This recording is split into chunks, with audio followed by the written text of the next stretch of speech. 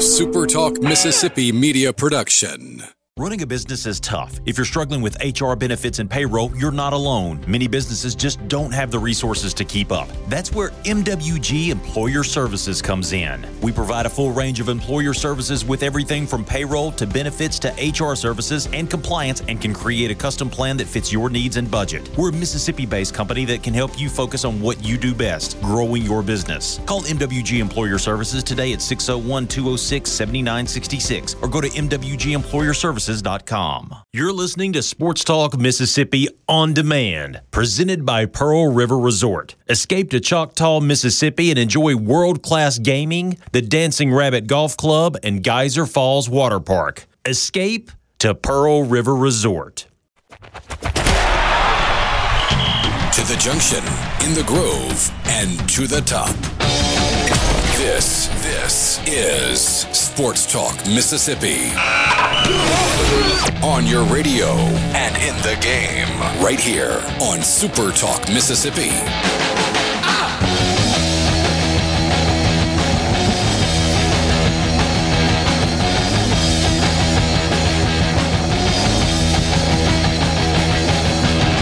What's up? Middle of the week, Sports Talk Mississippi with you, streaming at supertalk.fm and SuperTalk TV. Sports Talk comes to you from the Pearl River Resort Studio. Pearl River Resort, home of the sports book at the Golden Moon Casino. Learn more about them online at pearlriverresort.com. You can be a part of the conversation. Love to hear from you on the C Spire text line. That number is 601-879-4395. 601-879-4395. Have you heard about this yet? Introducing the new Connect and Protect plan from C Spire. It's the phone your kids want with easy-to-use parental controls for you. It's just $30 a month with auto pay. You can learn more about this new plan and this new way to protect your kids at cspire.com. C Spire, customer inspired. Richard Cross, Brian Haydad, Michael Borky, thanks for being with us this afternoon. I admit to you guys I am not all the way through it. I'm about halfway through it. Netflix dropped the greatly anticipated, I think, or at least by some, Johnny Manziel documentary last night, Untold. Johnny Football is the name of it. There are another, I think there are a bunch of other names you could give the documentary that would probably describe his attitude toward life. Man, what a complicated story. One of the things that has jumped out to me so far, have either of you guys watched it yet? No, but I'm planning on it. Okay, I've got Hard Knocks to watch when I get home, and then after that, I'll flip over to Johnny Football. So the thing that struck me first was a little bit of a trip down memory lane. If you're an Ole Miss fan or a Mississippi State fan, your memories of Johnny Manziel in Oxford and Starkville are not great. Texas A&M played in Oxford in consecutive seasons, so both of Johnny Manziel's games against Ole Miss were in Oxford. And in both of those games, Johnny Manziel, arguably Ole Miss should have won both of them. Johnny Manziel just put that team on his back and just carried him. He won twice, and Texas A&M got the win, but Johnny Manziel won twice in Oxford. His only game in Starkville was like 2 days after the Scooby-Doo picture came out on Halloween. Cliff Kingsbury tells the story that they see it. They have a GA that kind of goes over to him. He's like, hey, man, we're in the middle of an SEC chase. You got to kind of tone it down a little bit. He's like, whatever. Said he is so hungover at their walkthrough the next day, he is sweating buckets. And Kingsbury, who was the offensive coordinator, walked up to him. He's like, dude, if you're going to do this, you better play well. And then went out and played maybe his best game to that point of his career against Mississippi State in a 38-13 win in Starkville. Totally alpha dog state that day. It was insane to watch. I have said, you guys may have as well, that there are two quarterbacks that I have watched play football in person that were different than every other quarterback I've ever seen. I've seen Peyton Manning play in person, college and the NFL. Saw Tim Tebow play in person. Saw tons of great SEC quarterbacks. Had a front row seat for Eli Manning when he was at Ole Miss. Talking about guys that have been number one in the draft. There are only two quarterbacks that I have seen that were different than all the others. Johnny Manziel is one of them. The other is Cam Newton.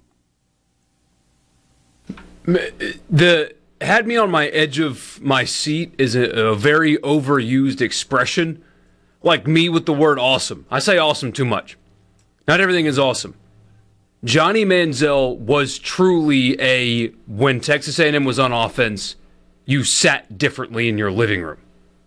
And seeing him in the stadium, I remember watching him twice in Oxford.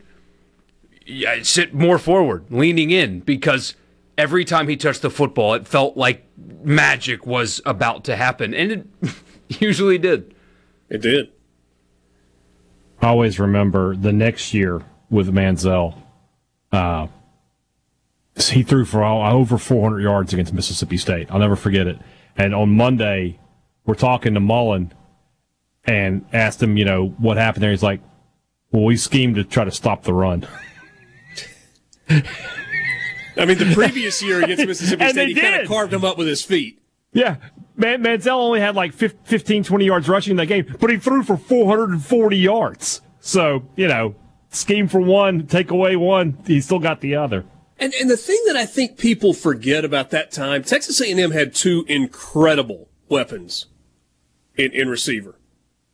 Everybody remembers Mike Evans because he was such a physically imposing and dominant wide receiver. He wasn't necessarily the run-by-you guy, but he could run by you. But Johnny Manziel could just throw it up, and he would just out-wrestle guys for the football. He was that physically imposing.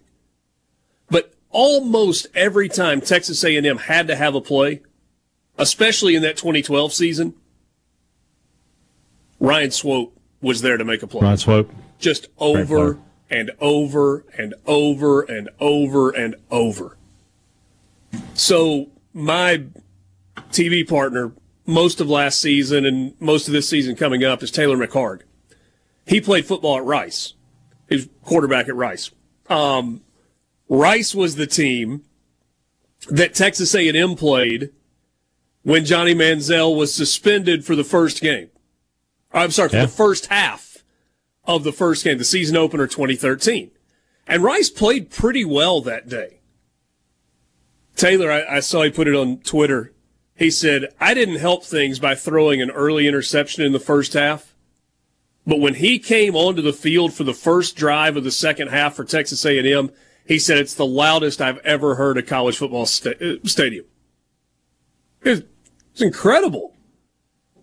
What a player. Now, the other side of the documentary is all the other stuff.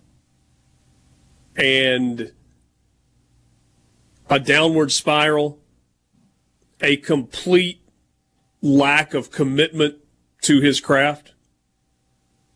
I mean, there's an acronym that would be very appropriate for Johnny Manziel football player / Johnny Manziel person. It's DGA, and you can fill in the last word. Because that's how he approached everything.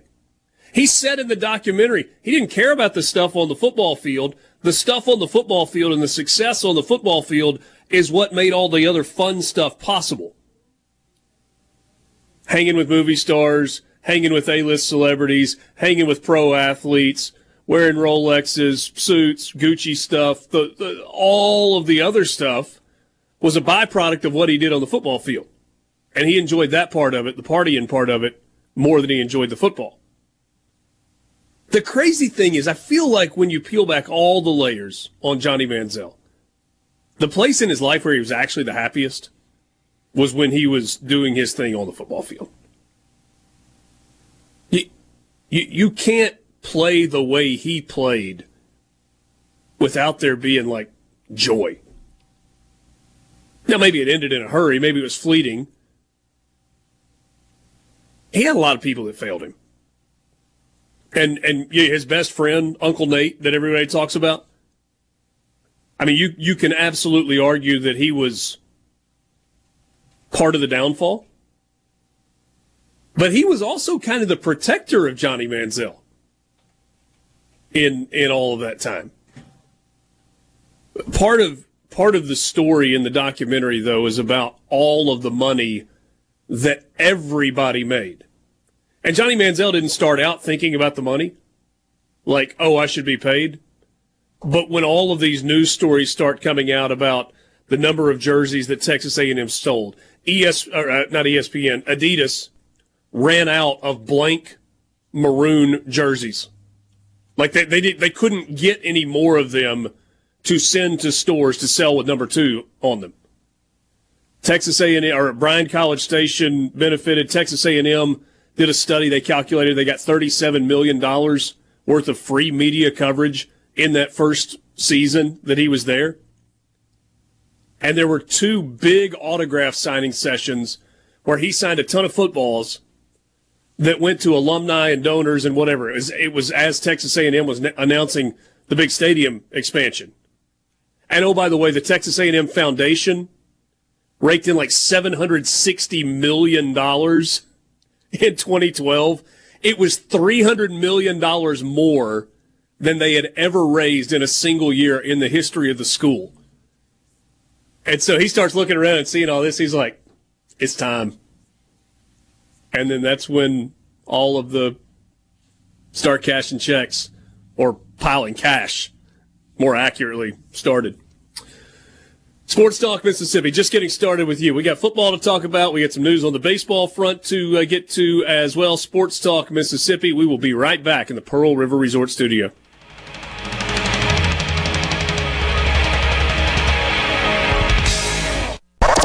What do they want? Exciting news. Brace yourself. More Sports Talk Mississippi. Now.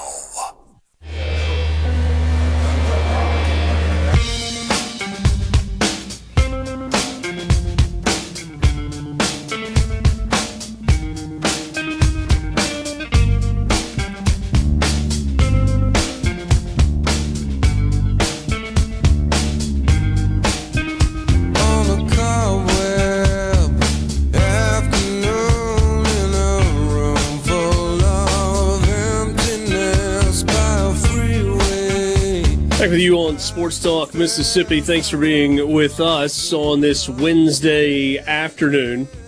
Let's just hit the baseball news and get that out of the way. I mentioned it in passing. People have been waiting for weeks now to know the answer to the question, where is Braden Montgomery going? The Stanford outfielder / pitcher that is from the state of Mississippi. Hey, Dad, what was it last week or a week and a half ago where you said it felt most like he was either going to Texas A&M or back to Stanford? And we got the answer to that today. He is headed to College Station, going to play for Jim Schlossnagle and Texas A&M. It's news here because, obviously, one, he's from the state of Mississippi, and two, this was another guy that Mississippi State was going after in the transfer portal, and it didn't work out. Yeah. And, when you look at it from 1,000 feet above, I mean, this offseason has not gone well for Mississippi State. State had big needs and really didn't meet them in the transfer portal. They needed a proven Friday night pitcher. They did not get that.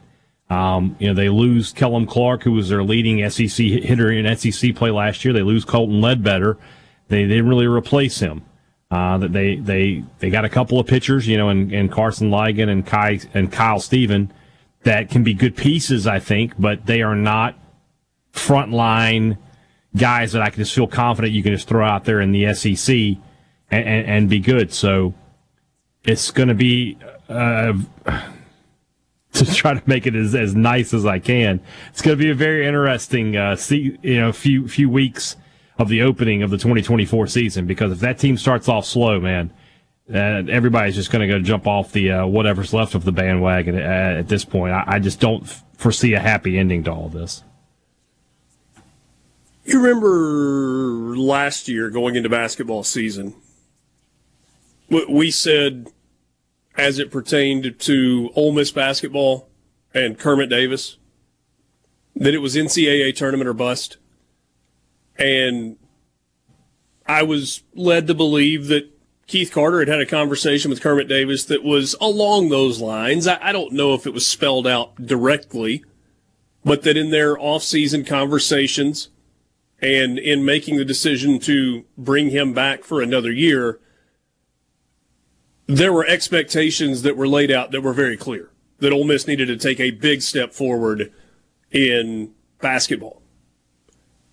Feels like, and again, I don't know if Zach Selman is having a conversation with Chris Lemonis during the offseason about specific expectations, but when you think about what Mississippi State has accomplished as a baseball program over a really long period of time, including recently winning a national championship, this is kind of a postseason or bust year for Mississippi State and Chris Lemonis. I don't think I'm overstating that. I think you're understating it. Okay. This is Mississippi State baseball.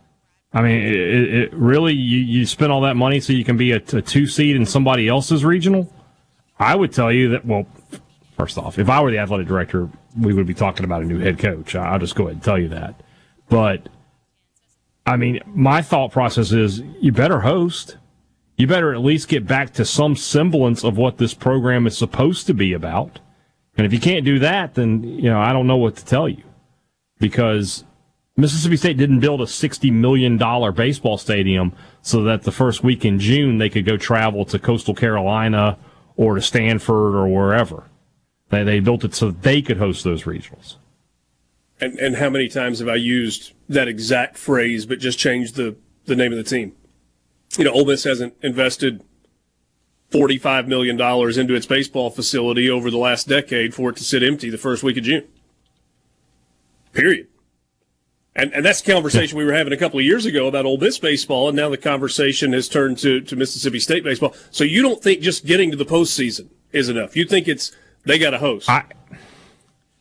I'm just telling you how I feel. I understand. I would think that if he gets them into the postseason, he's probably safe. But I mean, that is the absolute bare minimum. Yeah. Hey, Dad, do you think the portal was weak for Mississippi State because of where the program is? Yeah. I mean, players want to win. Luke Holman wanted to go to LSU because they just won a national title. Braden Montgomery, I mean, the last 2 years for A&M have been Omaha and Super Regional. I mean, there's no doubt about that, especially if you're in your last year.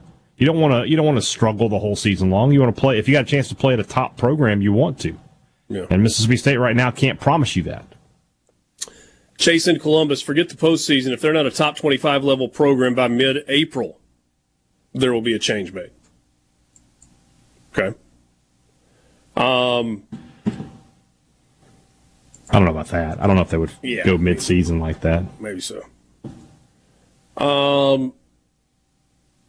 We got a message saying that, I'm paraphrasing here, but that they didn't like or didn't think that Mississippi State handled the recruitment in the transfer portal of Braden Montgomery very well. Can you shine any light on that? Shed any light? I just don't think Braden Montgomery wanted to be at Mississippi State. Okay. I just don't think that was the case, State didn't really recruit him very hard out of high school. Maybe he held a grudge for that. I don't know. But throughout this process, it never really, he never even visited. He's never come to campus for an official visit. So I don't know why you would think that he was going to end up at Mississippi State. I stopped thinking that. I know that was like a heavy rumor even before he entered the portal. And then when he entered the portal, there was there was some juice. Okay, well, this is going to happen. But I felt like it petered out pretty quickly, and that he was always looking to go elsewhere. And I don't think Ole Miss was ever in it. When he went into the portal at the beginning, there were Ole Miss fans who immediately, go get him. As anytime any good player comes in and you got a good program, anybody's going to say that about a star player. Go get this guy. could be a difference maker. I read somewhere, and I don't know if this is rooted in fact or it's just some opinion that somebody had, that when Mike Bianco was the manager of Team USA, Braden Montgomery did not make the national team, and maybe that led to frustration. I don't know. I mean, who knows? Yeah. But to go back to your overriding point, yeah, for whatever reason, Ole Miss was never a candidate for him. And it feels like Mississippi State was only one to some Mississippi State people that, to Braden Montgomery, they were not really a candidate. Yeah. Could very well be the case. And I'm sure it was an attractive NIL situation at Texas A&M. That's a good program, too. Yeah. Schlossnagle's a good coach. I said they were in Omaha 2 years ago.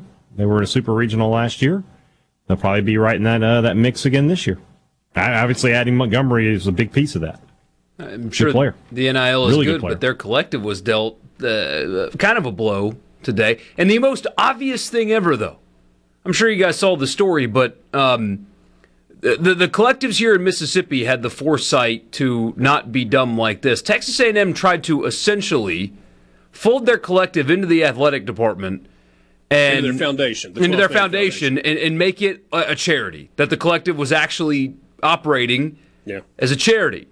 And everybody with a functioning brain knows, well, that's not true. And they tried it anyway, and Ross Bjork did the tough guy thing, and it turns out the IRS told them they can't do it, and everybody knew that the IRS told them they couldn't do it a while ago, and they folded it as it currently exists. Now, they'll restructure and all that later. But the reporting, once they decided to make that move, other SEC schools, to friend of the show Ross Dellinger, said they're laundering money. That's what that is. It's money laundering. And they had to stop. So they're having to restructure at Texas A&M their entire collective because they thought that they were going to be able to operate as a charity, funneling hundreds of thousands of dollars to college athletes as a charity. Yeah, and I don't know if I would characterize it exactly the way you did. I mean, right idea, but certainly they were trying to capitalize on the not-for-profit status that the foundation enjoys to be able to take in donations and then funnel those to the school. And we're trying to create benefits for donors through NIL gifts in the same way that they do for donations to the foundation and to the university. It was an incredibly brazen approach by Texas A&M. And there were a lot of people that were watching with a great deal of interest to see if it was going to work. Because if it worked, you were going to see copycats all over the place. But it did not work, as was predicted by basically everybody that knew anything about that situation. And so, yeah, Texas A&M's now got to do just a regular collective like everybody else. Let's check in with Luke Johnson on the Farm Bureau guest line coming up next. This is Sports Talk Mississippi.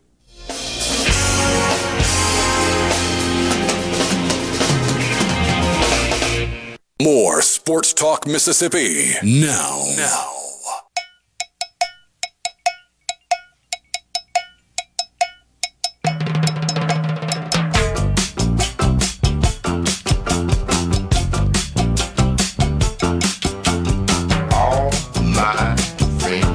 Wednesday afternoon, Sports Talk Mississippi, the 9th of August. We are 3.5 weeks away from the first full Saturday of the college football season. It'll be an entire weekend, a Thursday, Friday, Saturday, Sunday, Monday opening weekend of college football. And Southern Miss will be part of that when they open the season at home against Alcorn State on September 2nd. Luke Johnson joins us right now on the Farm Bureau guest line. Check out favorites.com and go with the home team, Mississippi Farm Bureau. With Luke, maybe we should call it the Farm Bureau friend line instead of guest line. He's part of the crew. He's a friend. He's not just a guest. Hi, Luke. Hey, Richard. How are y'all on this Wednesday? Wonderful. Always appreciate your time. Will Hall has to be happier because now they're playing football, because they have pads on. It's none of this shorts and helmets nonsense anymore. It's, it's like super tight pants that come just above your knees and shoulder pads. And now we can play football. Yeah, he said yesterday I think early in practice, Jay Stanley hit somebody pretty hard, and he got fired up. And exactly what you said, we're playing football now. So Eagles were in full pads yesterday. They went back to shells today, but a lot of energy. Eagle Hour was out there yesterday, and it's always a step up whenever the pads get on and you start actually hearing people hit. What did you learn being at practice yesterday and kind of watching it in person, seeing them kind of go through the full deal? So, a lot of players that they feel good about positionally as far as like tool wise, and one guy that they're really happy to have back, a guy named Brandon Hayes. Will Hall said yesterday, Brandon is a wide receiver out of Oak Grove, 3-star guy out of Oak Grove, and he was hurt all last year, tore his ACL, and Will Hall said yesterday, a lot of people talk about how we missed Swayze Bozeman last year and we missed Hayes Maples at linebacker, but a lot of people don't realize that we really hurt last year not having Brandon Hayes. And even today, I mean, Hayes is one of the fastest guys on the field, had 2 long touchdown pass or receptions from one from Wiles, one from Edwards.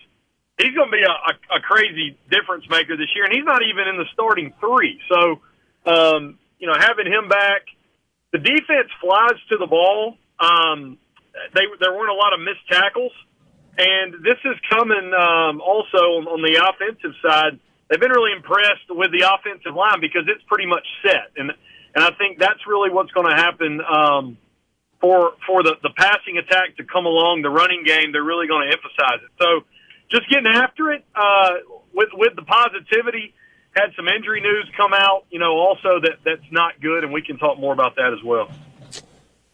Well, let's do it. Let's just get the bad out of the way because I want to talk quarterbacks as well and what you're seeing at the quarterback position. So, what is the most recent injury news? Two players. Armandus Cooley, who transferred from Mississippi State, Wayne County guy, he tore his Achilles, and he was pushing for a lot of playing time. Played in 13 games last year. Was going to be big time on the defensive line. He's out, obviously, for the year. He'll have surgery soon. And then the other has been there have been little talks about it. Avery Hobbs has been absent from camp. Dan O'Brien mentioned last week that he was, losing a guy like Hobbs is bad, and so nobody knew really what was going on with Avery. Will commented on it, and he's not with the team right now. He'll be back in Hattiesburg this week. But whatever it is, it's pretty substantial, and Hobbs led that defense last year with tackles for loss, and he was going to be back at kind of that hybrid defensive end backer position. They call it the jack. And so those are 2 guys. Cooley obviously out. Hobbs, it appears, is going to be out for a long time. Not sure what it is. Can't speculate on it. But the Nasty Bunch down 2 guys, for the considerable future. But with that said, there's been bright spots on both sides of the balls early in camp through 7 practices. Well, that's the news that you want to avoid, right? I mean, one, you want injuries not to happen to anybody, and you especially want injuries not to happen to guys that you believe are going to be impact players. Football is a contact sport, and so it's part of the game, and it happens. But, man, that's a bummer just a week and a half into camp for Southern Miss. Visiting with Luke Johnson on the Farm Bureau phone line. Check out favorites.com and go with the home team at Mississippi Farm Bureau. So you mentioned the quarterback spot a second ago, just kind of calling names out. Holman Edwards and Billy Wiles are the guys that I feel like most people are keeping their eye on. Do you believe there's a clear-cut number 1 yet? No, I mean they've gone back and forth. I mean they've had good days, and Dima Mixon from Big Gold Nation, he kind of said it this way. Will Hall's going to have to kind of maybe pick what he wants. And, for instance, like Holman is deadly on the deep ball. I'm talking about he's probably got the stronger arm in the sense on the deep ball, more accurate. But Billy's been a whole lot better in, like, mid-range game. He's a more precise passer. And this offense has both burners and, possession guys. And so I think really both guys have made the case through 7 practices that they're the guy. You kind of feel like which way the offense is going to go is going to be based off that. So Edwards probably has a better deep ball, but Wiles 15 and in, Wiles has been the more precise passer. All right, I'm kind of getting off in the weeds, and I'm maybe asking you to do something that you're not comfortable with. If you say the weakness or a weakness for Holman Edwards is kind of the intermediate passing game, and Wiles has more of a weakness in the deep throw, which of those two weaknesses is less glaring, more overcomable? Yeah, I mean, I would probably think early on. I mean, eventually, you can defend. You can defend deep balls. Eventually, you can just put more people back there. I would think that the simple aspect of it is you want to have more options in between. But to say that doesn't mean that Holman Edwards isn't a passer. Like, just for instance, you just go off the sample size. They were in a drill, I believe it was yesterday, and he threw a big interception in the red zone. At the same time, he's airing it out to Brandon Hayes. It just seems as if Wiles was getting passes across the middle. He was more accurate in that, and that's where I'm using the precision description there. So I would say right now, I mean, it really is. It's going to depend on what emphasis Hall wants his quarterback to have, and that's why Saturday they've got a huge scrimmage. I think Saturday you will have a sense coming out of Saturday, maybe not who has like a full step up, but maybe half a step up on the other guy. Is the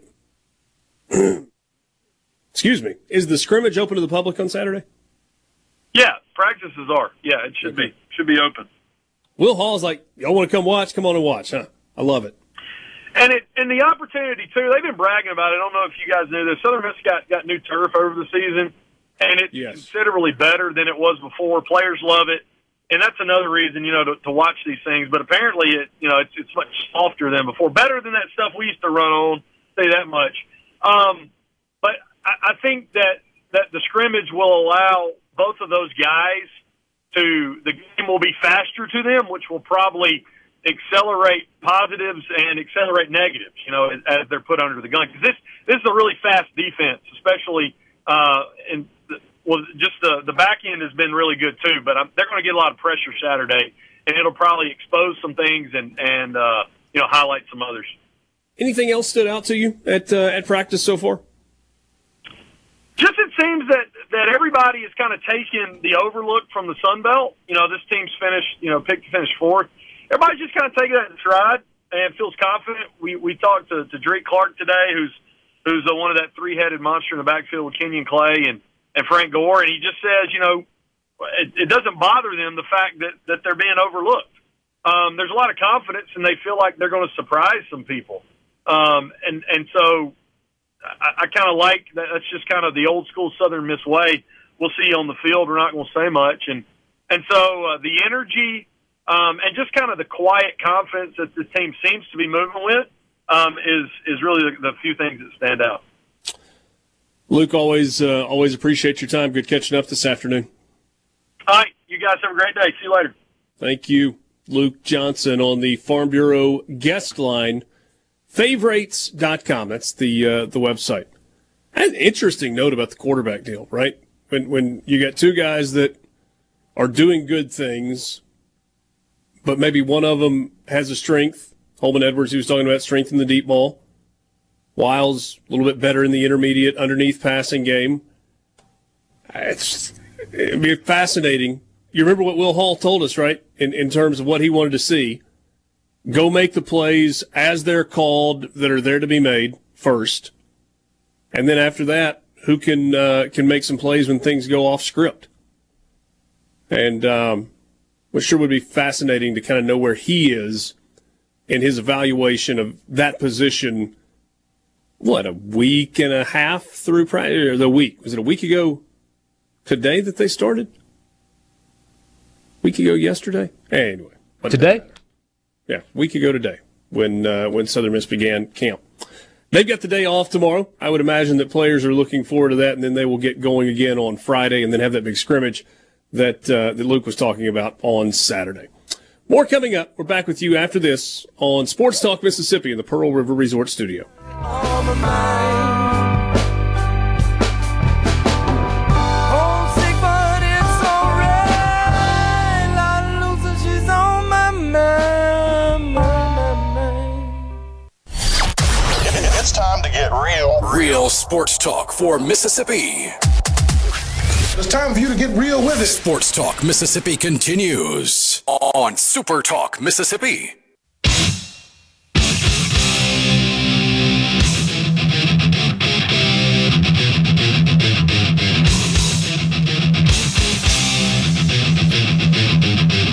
Borky loves playing the numbers game. It's our newest set of numbers. Oh, it's a good set, too. It's the best set. We only have one of the 5 numbers that have a 3 in front of it now. How about that? Okay. 17, 22, 24, 29, 32. 17 days until week 0. 22 days until that first big Thursday. Utah, Florida. A lot of people are sneaky kind of high on Florida now. You know, everything good happens in training camp with the exception of injuries, but people are starting to talk themselves into Florida. Saw an article today that called them a chaos team. I don't know. Either way, they get started on that Thursday in Salt Lake. You also have Nebraska, Minnesota as a TV2 game. 24 days until we get started around here on that first Saturday. 29 days until Patrick Mahomes and the Chiefs kick off on Thursday night against Jared Goff and the Detroit Lions.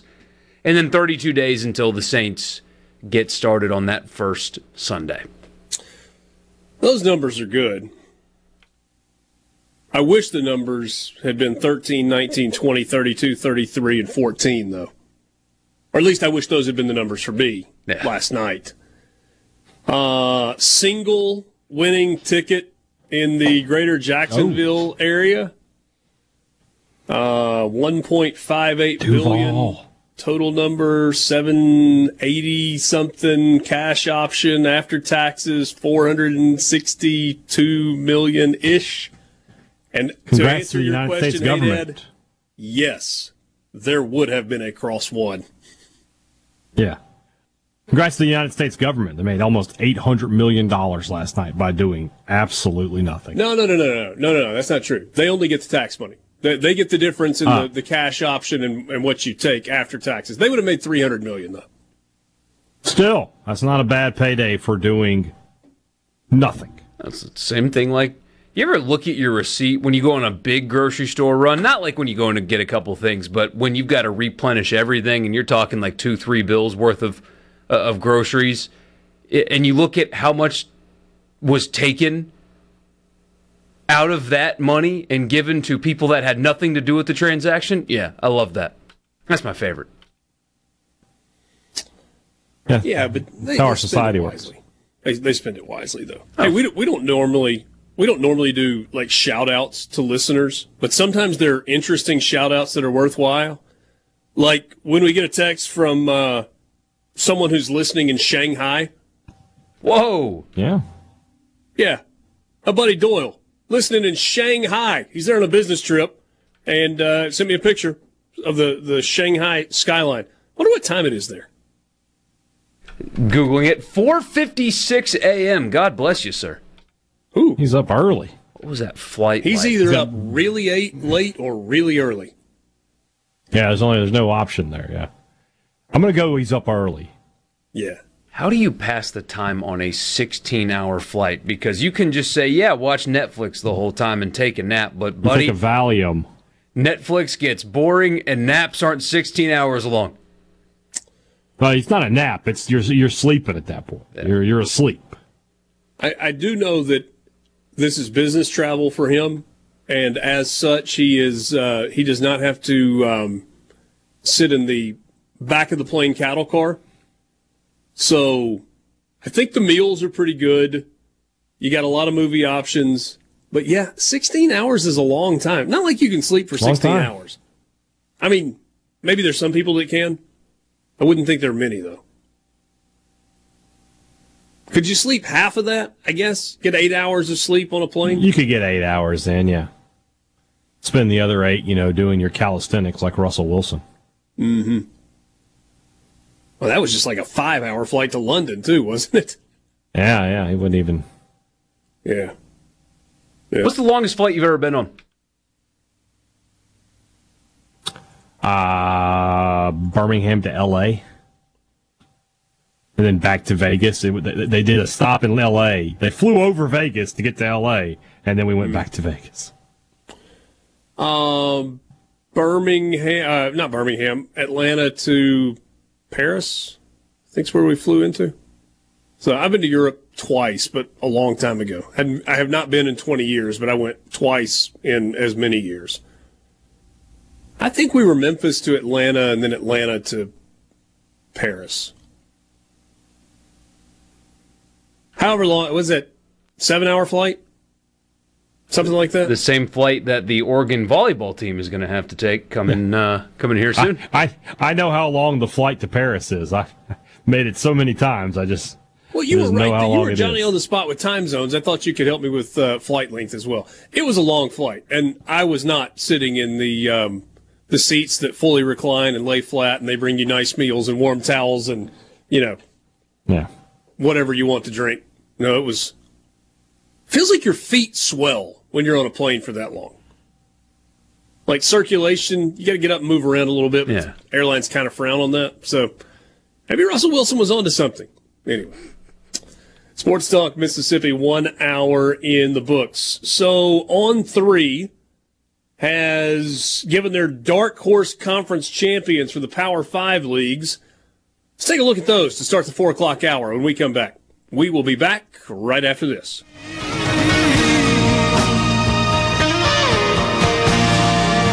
Your number one for Sports Talk. Anyone? Anyone? Come on, don't be shy. Sports Talk Mississippi. Bingo, man, bingo. Super Talk Mississippi.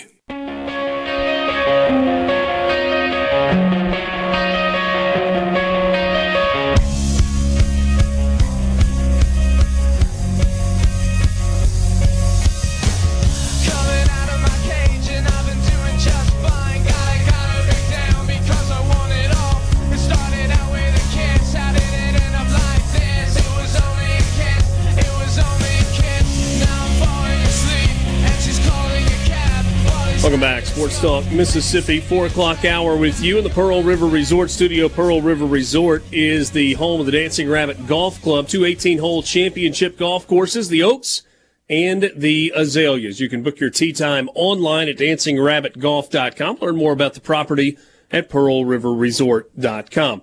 C-Spire text line is open, whether you're looking for the best in wireless, the best in home internet solutions, or the best in business IT services. C-Spire's got you covered. Learn more about them online at cspire.com. Thanks for being with us on this Wednesday. Sports Talk is brought to you in part by M-Trade Park. Find them online at mtradepark.com. When you are getting ready for your fall schedule of events, whether it's baseball, fast pitch, or soccer, check out the website because there are events that are coming up throughout the fall. They got started, I think, last weekend. There was a little bit going on at M-Trade Park last weekend.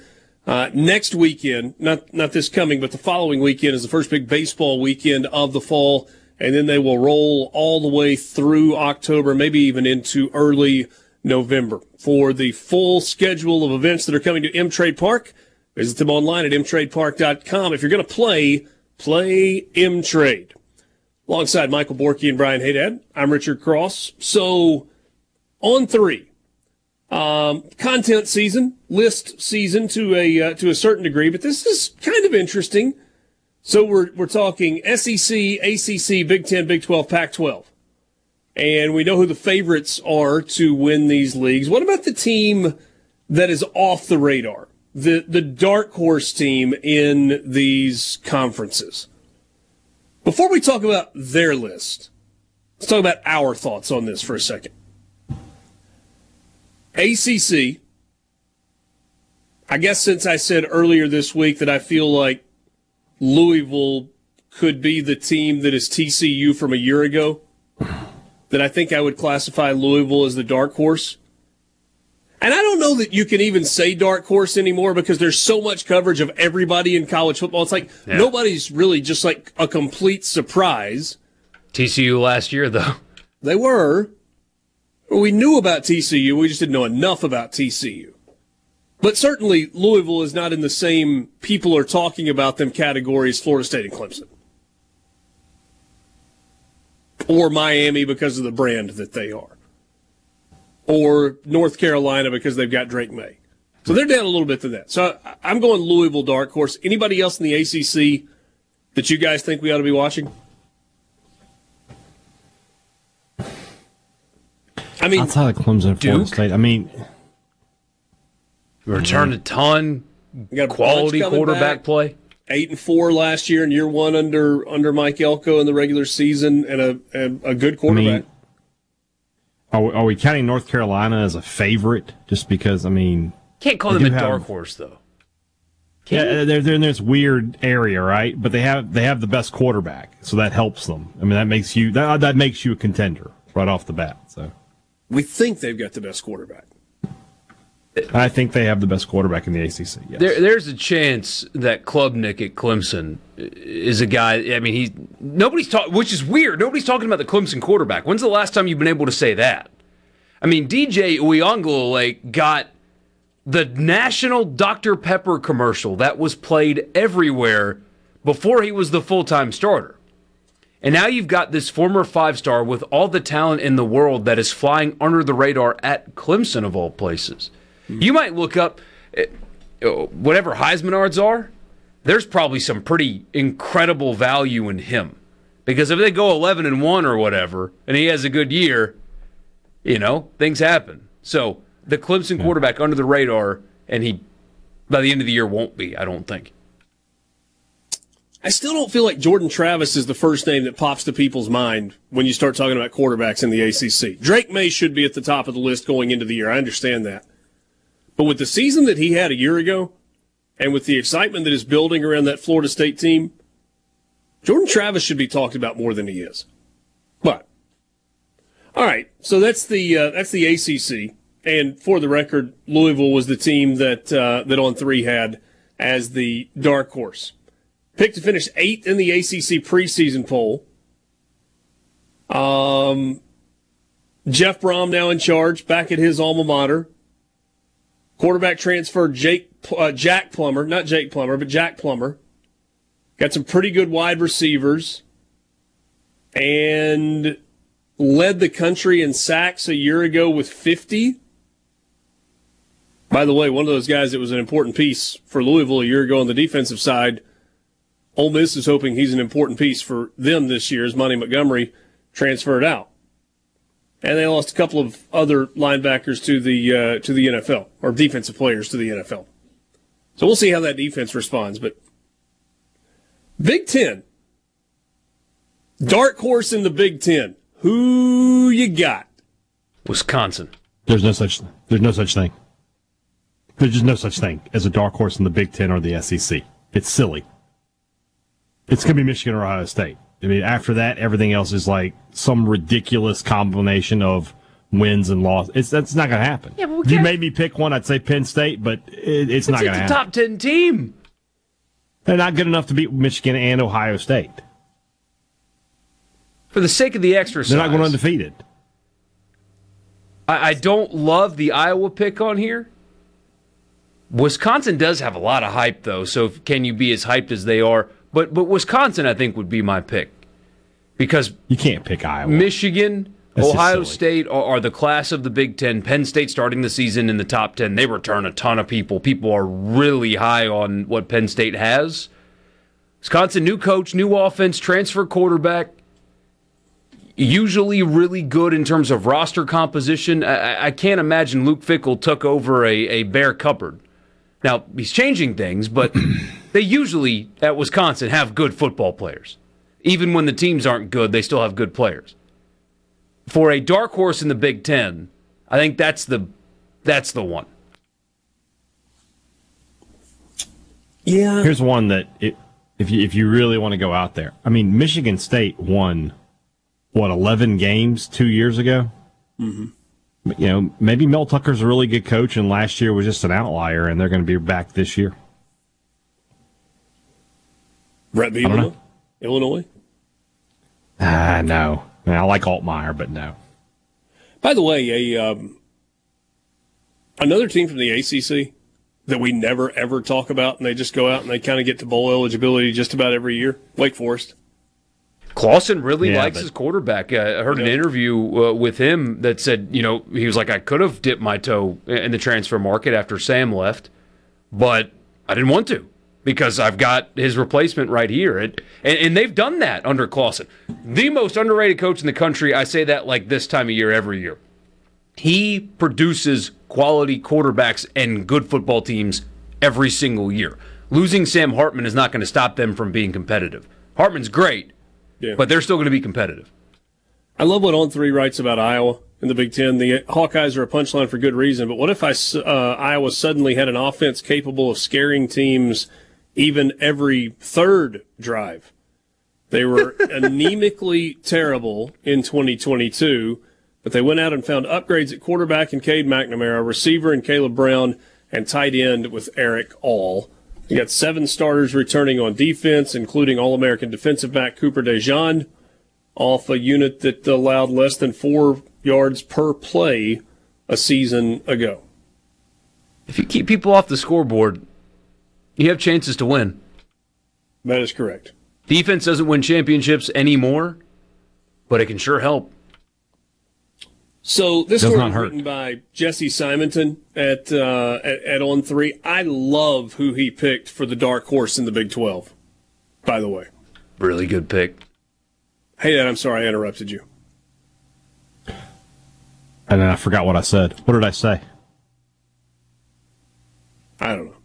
I couldn't hear. I don't know. Go ahead. My fault. Go ahead. It's okay. Texas Tech in the Big 12. If you wanted to go with another, you could go with Baylor. But it really felt like Texas Tech was coming on at the end of the year. We saw them in the bowl game, obviously the Texas Bowl, where they handled Ole Miss with relative ease. Joey McGuire seems to kind of have it going. They've committed to him a contract extension before the season was over a year ago. 14 starters returning from last season as well. They're picked to finish 4th, so I'm not sure that that's like full-on dark horse, but everybody's talking about Texas. A lot of people talking about Kansas State. A lot of conversation about whether OU bounces back.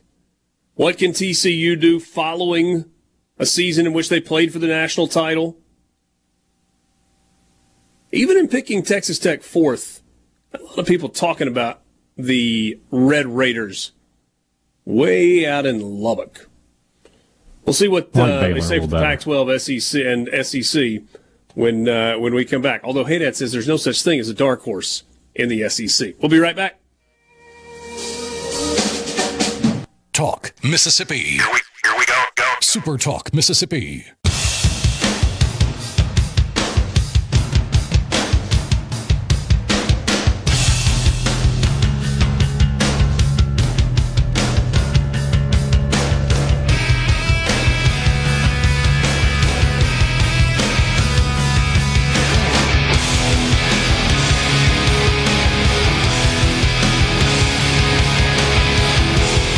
Our text line open at 601-879-4395. Chase says, nothing gets me more hyped up that football season is upon us like conversation about, hey, Dad, actual on-field football. Yeah. That's right. Borky loves Wake Forest. Do. Dave Clawson mostly. You mentioning Wake Forest made me think when the ACC finally dissolves, where does Wake end up? In the Big 12, in the Sun Belt?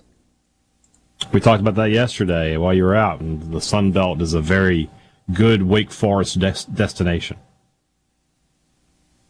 They've been a good, solid member of the ACC for a long time. Yeah. They have been, but they won't make a round of if the ACC dissolves, Big 12 likely not coming for Wake Forest. Prediction time. The ACC doesn't dissolve. A handful of teams leave. They replace them with the likes of Appalachian State, and they keep on plugging.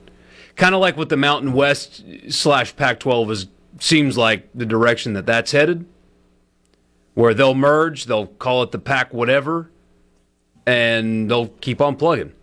They won't get as much money. It won't be a power league anymore. But just the expansion of a conference feels unlikely when not everybody, not even half the schools in the ACC are going to have a home, are they? At some point, the TV networks are going to say, we're not giving you $70 million more per team when you just keep adding, and you just keep adding. We're not going to keep increasing this to the point where we're paying you the same amount that we pay for other sports. I don't know. It feels like ESPN will at some point say, you have reached your maximum value.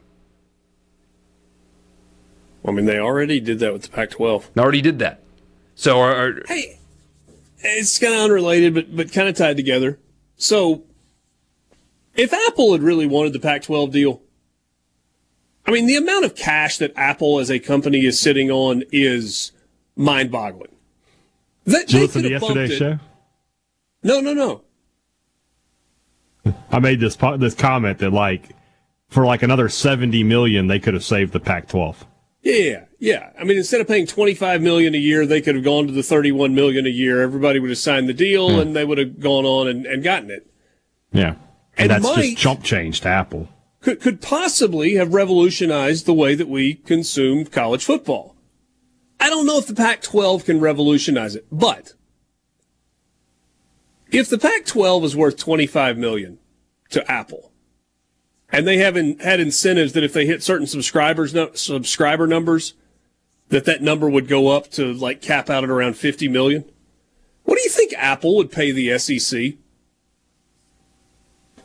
For a comparable package where they got all the marquee games in football and basketball, and they were streaming. Because the actual product produced by Apple, for Major League Soccer and some of the other sports they do, is really good.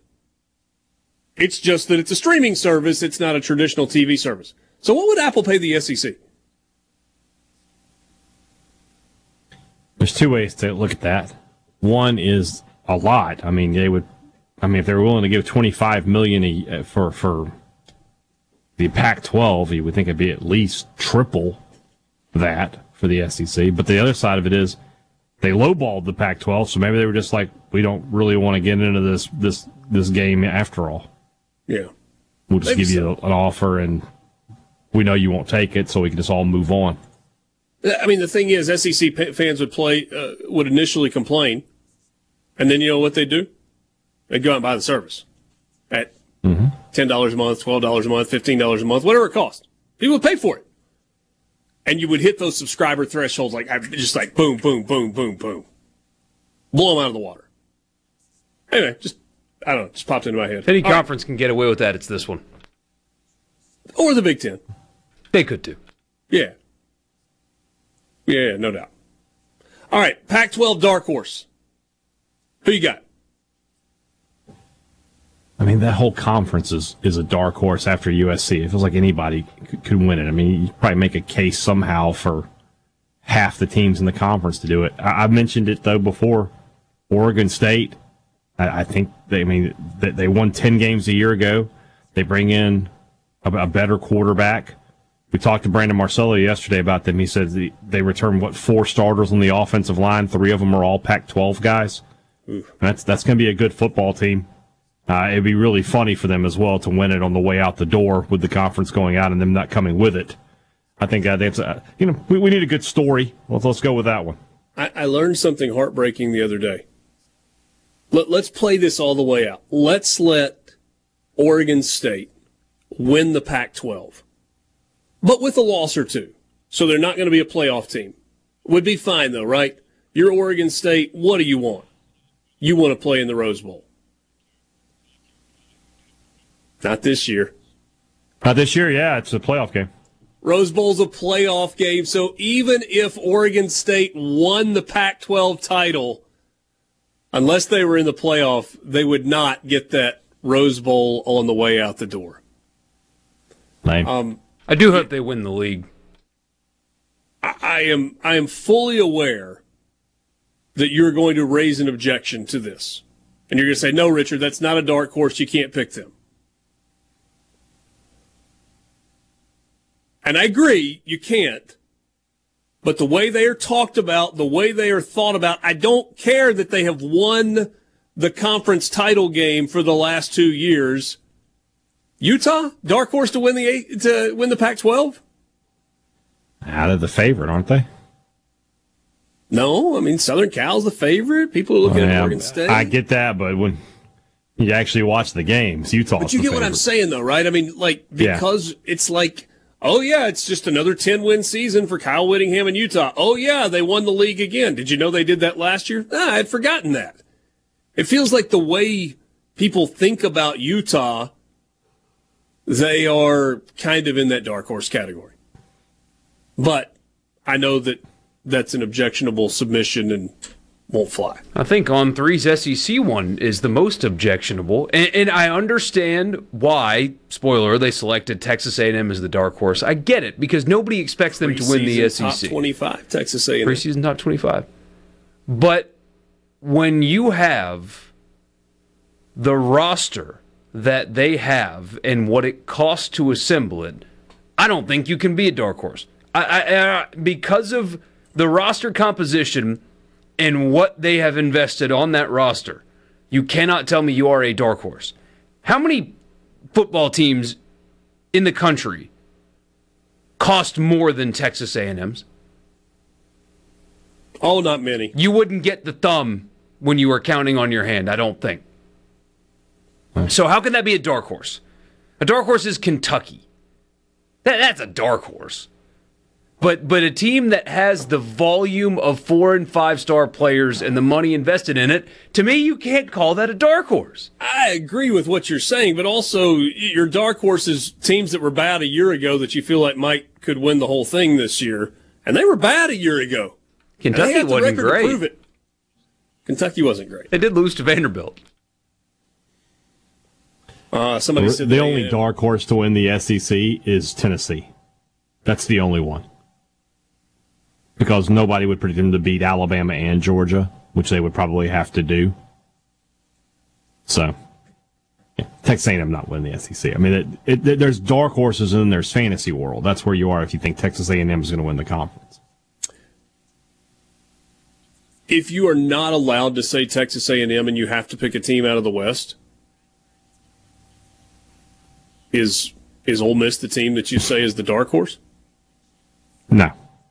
What is your definition of dark horse? You say no to all of them. What is your definition of dark horse? No. Baylor is a dark horse to win the Big 12. I'll totally agree with that, right?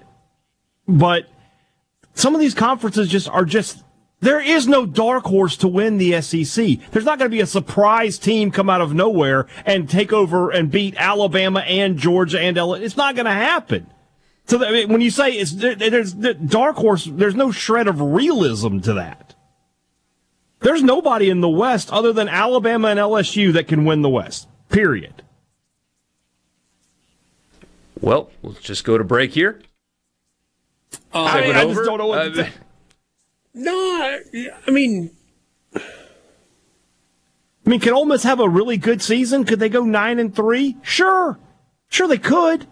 But are they going to go 12-0, which is what it's going to take to win the West? No. No, 12-0. It's not going to take 12-0 to win the West this year. Well, it's going to take 11-1. It's not. Last year, what was it? 9-3. It was 9-3, but LSU had a non-conference loss. Yeah, to Florida State. And that's the first time in how long that a two-loss team had. It's been a while. So you're saying it's possible? Was it might have been State in '98. It might have been. That's how long it's been.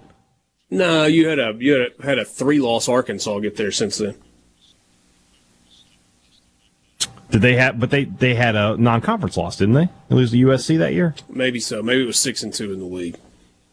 Yeah. Sports Talk Mississippi streaming at SuperTalk.fm and SuperTalk TV. We'll take a timeout. Back with you after this in the Pearl River Resort Studio. More Sports Talk Mississippi. It's go time. Sports Talk Mississippi. Well, say something. Super Talk Mississippi.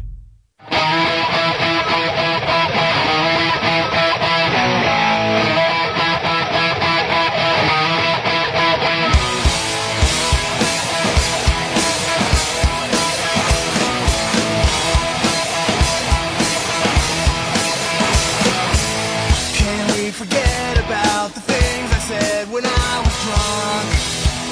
Ceasefire text line. Chase says dark horse doesn't even refer to a chance to win. It means when they come into the final turn and final straightaway, who is right there in the mix that you didn't expect to be there. They may fade late, but for a lot of the race, they were right there. Okay. CC in Senatobia says that, yes, Ole Miss is the dark horse. Will they do it? Probably not, but that's why they qualify as a dark horse. It would be an unlikely accomplishment, which is what the term dark horse means. Hey, Dad. Well, then everybody's a dark horse because it would be an unlikely accomplishment for everyone not named Alabama and LSU. This otherwise, waiting till the season begins, innocuous content has turned into whatever this is. This is if there had to be a dark horse candidate, who would it be? Not Big do you 12, think this team can or will. It's just if somebody were to surprise everybody and come out of nowhere like TCU last year. I got no problem discussing it for the Big 12. I got no problem discussing it for the Pac-12. The ACC, I can maybe a little bit. But the Big 10 and the SEC, no. Rewind 12 months. Were we talking about LSU winning the SEC West last year, no. 12 months ago? So it's possible. No, but it's LSU. 3 years ago, they were the national champions. And then they fired their coach because they sucked so bad. Right. So I knew the talent was there. It's not an issue of talent with them. And with A&M, yeah, the talent's there, but they didn't fire their coach. They did? Jimbo Fisher's still there. So if they had fired Jimbo Fisher and brought in a real coach, and maybe I'd say yeah. But you said LSU doesn't have a chance to win it this year. You said Alabama, Georgia, and Tennessee are the only three that have a chance. No, I didn't. I said no. I picked LSU to win the West. I said LSU. In this conversation? I'm sure I did, but I picked LSU to win the West. Yeah. Okay, so here's a question. Why is Ole Miss a dark horse, but Mississippi State isn't? I like what Mississippi State returns more than what Ole Miss returns. That's a homer pick, 100%.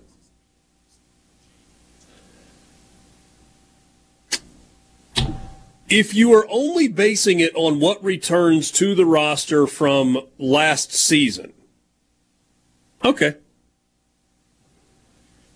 But that's not all Ole Miss has on this team. Ole Miss has a better roster, I think, in this 2023 season than they had last year. I think they got a better roster. You got more experience on the offensive line. Better at tight end. By default, because they were playing a walk-on a broken ankle for half the season last year. So, yeah. Wide receiver, we'll see. There's more experience at quarterback than there was a year ago. There's more experience at running back, albeit without Zach Evans. By the way, what do we make of the, I don't know if you guys talked about this yesterday, the Oregon State transfer running back that Ole Miss picked up, Jam somebody? I can't remember his last name. Well, we talked about Tez Walker, the receiver from North Carolina, getting denied his waiver. So my guess is these won't need a waiver. Late additions for Ole Miss. He's a grad transfer. He just graduated. He's a grad. Well, then he'll be fine. But the other one's in trouble. Not in trouble, but unlikely. Practice squad guys, most likely. Yeah. Jeff and Grenada, hot take. Both Dart and Willie Rogers stink. That's a very hot take. That is just wrong. I don't know if, Jeff, I'd call that a hot take. I might call it a dumb take. I'm not saying you're dumb. I don't think. Like, how do you back that up? Yeah. I'll hear you out. I'll read your response. But Will Rogers is the SEC's all-time leader in completion percentage. And you can say, well, he throws a lot of short passes. Yeah, but could you complete them? Well, but that's not a fair argument. Could you do it? We're talking about in the. Well, I'm just saying, playing quarterback. A quarterback that stinks that can't complete those passes. Yeah, but again, Jeff, if you want to back that up, feel free. But I don't think there's really a metric that you can point to that we would use to grade or talk about or look at quarterbacks where you're like, yeah, they're really bad in that category. Both complete passes at a high level. Both thrown for a bunch of yards. But I'm, again, more than open to hearing you. Yeah. Oh, there we go. Ole Miss does not have a better roster. Richard got them glasses on in that Kool-Aid cup. It's a styrofoam cup, though.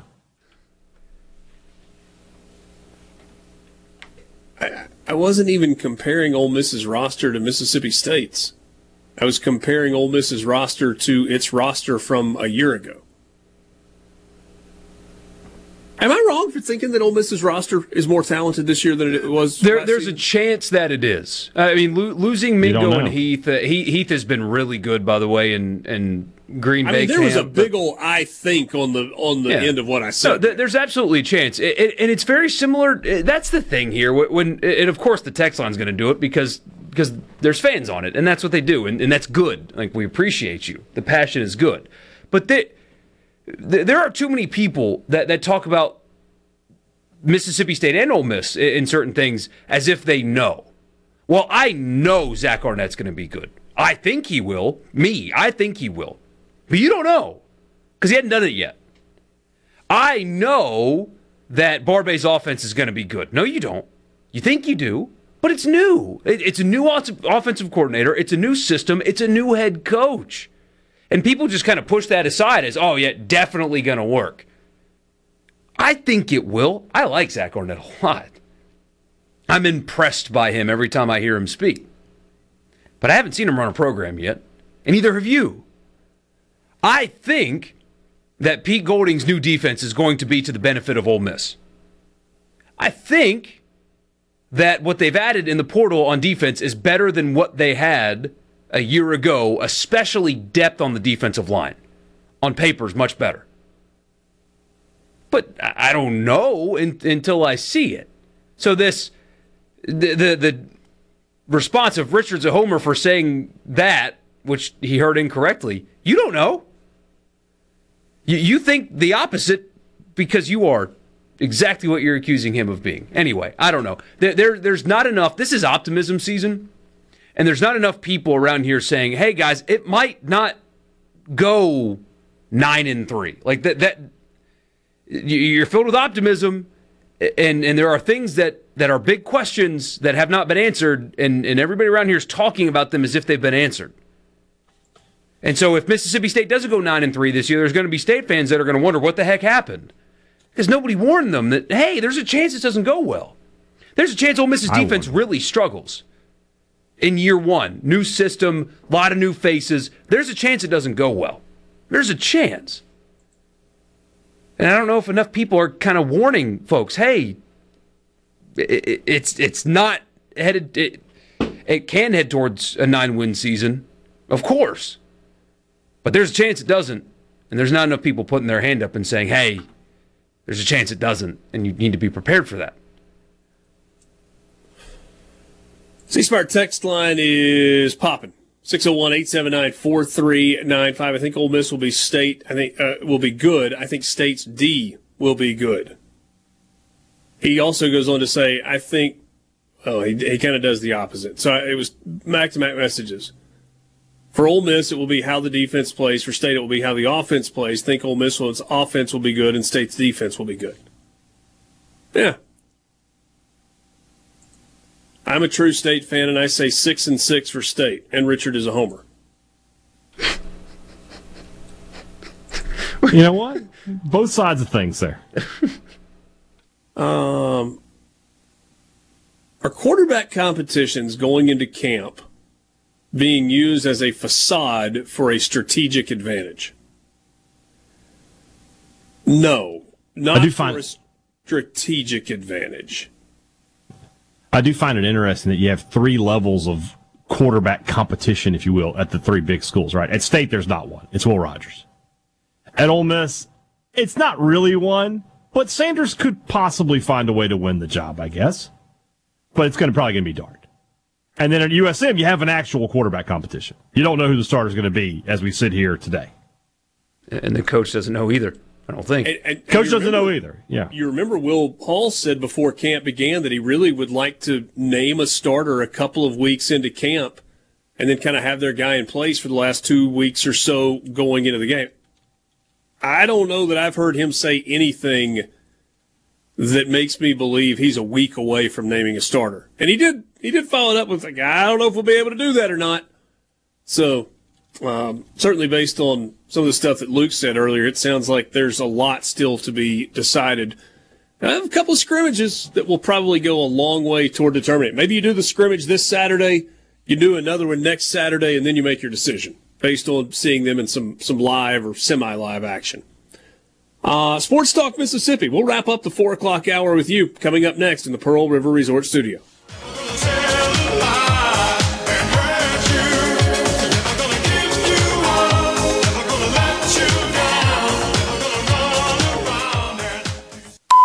It's time for more Sports Talk Mississippi.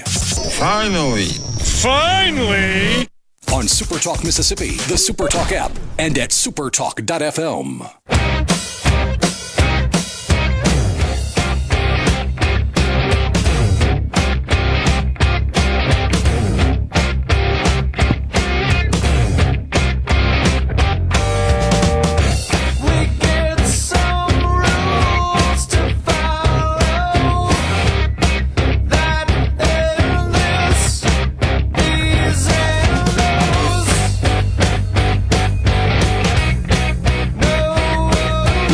Teams in the 5 o'clock hour today.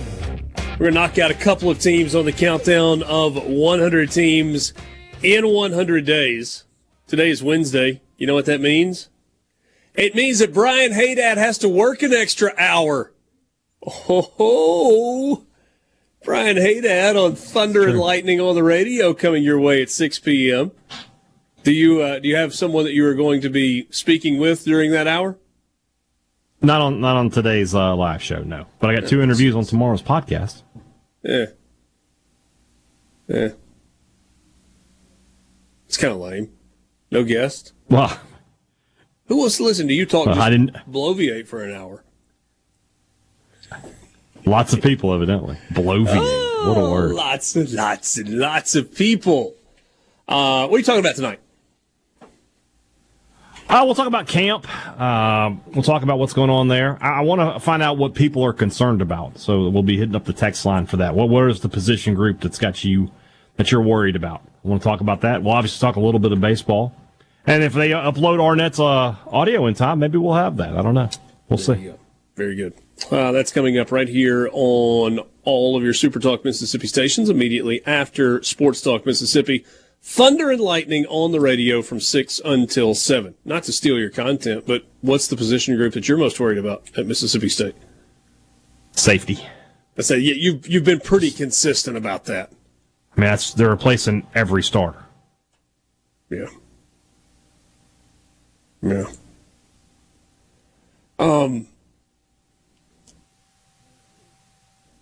Jeff Schultz Kurt Schultz, rather, is the president at Washington State. And in an interview, acknowledged that his program is in a bad spot. Appreciate the candor. I mean, we all agree. He said that Oregon and Washington essentially ended the call before it began, talking about that Friday morning call where everybody thought they were coming to sign the grant of rights deal. And he said, it's like a breakup. It's awkward. No one wants to sit there for too long. So, in this interview with ESPN, to me the most fascinating thing that was said by Schultz is that if they are able to somehow rebuild the Pac-12 with whomever, whatever pieces they bring in, there's obviously a question of whether or not George Kliavkoff would be a part of that.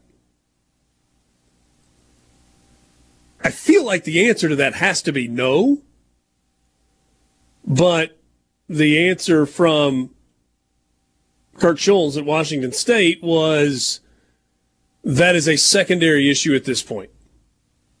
He says, if we choose to rebuild a conference around those 4 schools, is George that guy? All of that then becomes a forefront issue instead of a secondary issue. And he did say that if Stanford and Cal stay, then any creative solution pushing the Pac-12 forward would likely require a different media consultant. Yeah, probably a good idea. Instead of the boutique firm Sports Media Advisors, led by Doug Perlman, that George Kliavkoff hired, who was his classmate in law school at UVA. And oh, by the way, the Big 12 used, what was it, WME and Endeavor, something like powerhouses. Anyway, I just found that interesting that Schultz was like, we're just not going to worry about that. Do you see any route for George Kliavkoff to remain with the Pac-12? Like, does he get a check this month? You can't continue with him leading up the league, even though a lot of this stuff started before he got there. Yeah. But, and apparently the commissioner of the Mountain West is really highly respected and regarded as like a... Yeah, Benson, is that right? And so if they go down the merger route, which the Mountain West released a statement saying they're looking to expand, which cracked me up because they're expanding to bigger brands. That's what they want. It's not like they're pulling up Portland State from the AA squad. Yeah. Like, if you're them and you have the majority of the votes now, and you look at the 4 that you would merge with, and you say your leader got you in this point, our leader got us into this point, who would you rather have? I think that's a very easy answer. Sure. Seriously, can Kliavkoff, can he collect a paycheck this month? I mean, he lost 6 teams from his league to other leagues. Whew. I mean, I guess if nobody's canceled the direct deposit, he'll still get it, but... Should be the last one, though. Yeah.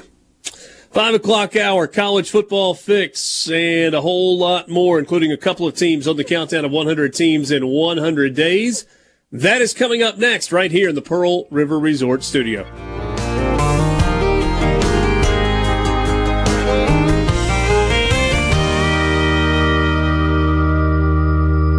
This is a place for crazy people. If it's sports in Mississippi, you'll hear about it here.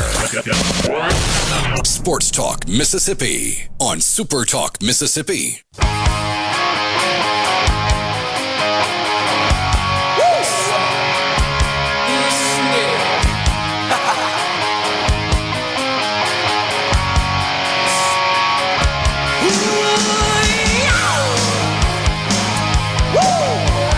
5 o'clock hour on this Wednesday on Sports Talk Mississippi.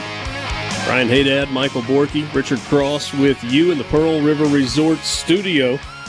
Don't forget, Geyser Falls Water Park is open and a great place to spend a weekend on these hot days in the dog days of August. GeyserFalls.com. That's where you go to learn more about the water park, part of Pearl River Resort. C-Spire text line is open, 601-879-4395. Give your business the edge. And also introducing the new Connect and Protect plan from C-Spire, the phone your kids want with easy-to-use parental controls for you. Just $30 a month with AutoPay. Learn more at cspire.com. C-Spire, customer inspired. Let's just jump right in to the college football fix.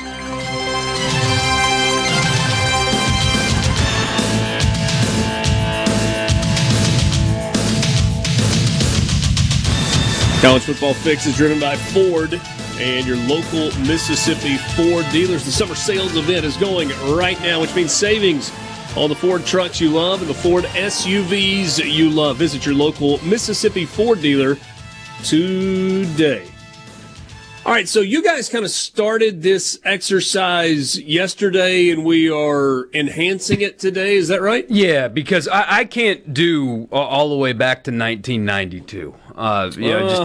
Okay. Haven't lived here that long, on top of 1992 being my birth year. So And the college football playoff era, especially offensively, was kind of easy. I mean, we went through it and it was like not really a tight end to speak of at Mississippi State. The wide receivers were dominated by Ole Miss. The quarterbacks were pretty easy. You know, it was kind of simple to get through it. All the way back to 92. South Carolina has been in the SEC your entire life. Yeah, I can remember. They moved into the league in 1992. Yeah. So. Okay. Yeah. Sorry. But you guys could do that back to 92 and make it really good, and it's a lot more hotly contested as well. Let's throw defense in there too if you guys feel like taking on the challenge of doing an all offense and all defense. Absolutely. All Mississippi dating back to 1992. All right, so sure. That's the year of expansion in the SEC. Yep. But we're going just Ole Miss and Mississippi State players. We're not doing league wide. Right. Because it's highly unlikely that any Mississippi State or Ole Miss players will make an SEC network, an SEC wide one. You got a couple guys here and there, maybe, but for the most part, no. All right, so let's do the hard part first. Let's do the offensive line. All right. So Laremy Tunsil's on there. Yeah. Charles Cross is on there. Remember, we can go all the way back to 1992. I'm with you. So here's where I'm going to go. I'm going to do 3 Bulldogs and 2 Rebels. I'm going to go, and I'm cheating like I did yesterday. I'm going to put Tunsil at right tackle. So we'll go right to left. I'm going to go Tunsil, Everett Lindsey, Elton Jenkins at center. I'm going to go Gabe Jackson and then Charles Cross.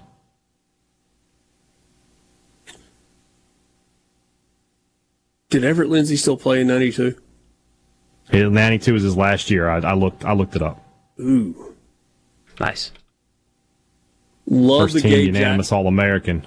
Yeah. Love Gabe Jackson as a guard. Mm-hmm. Between him and Randy Thomas for me. Yeah.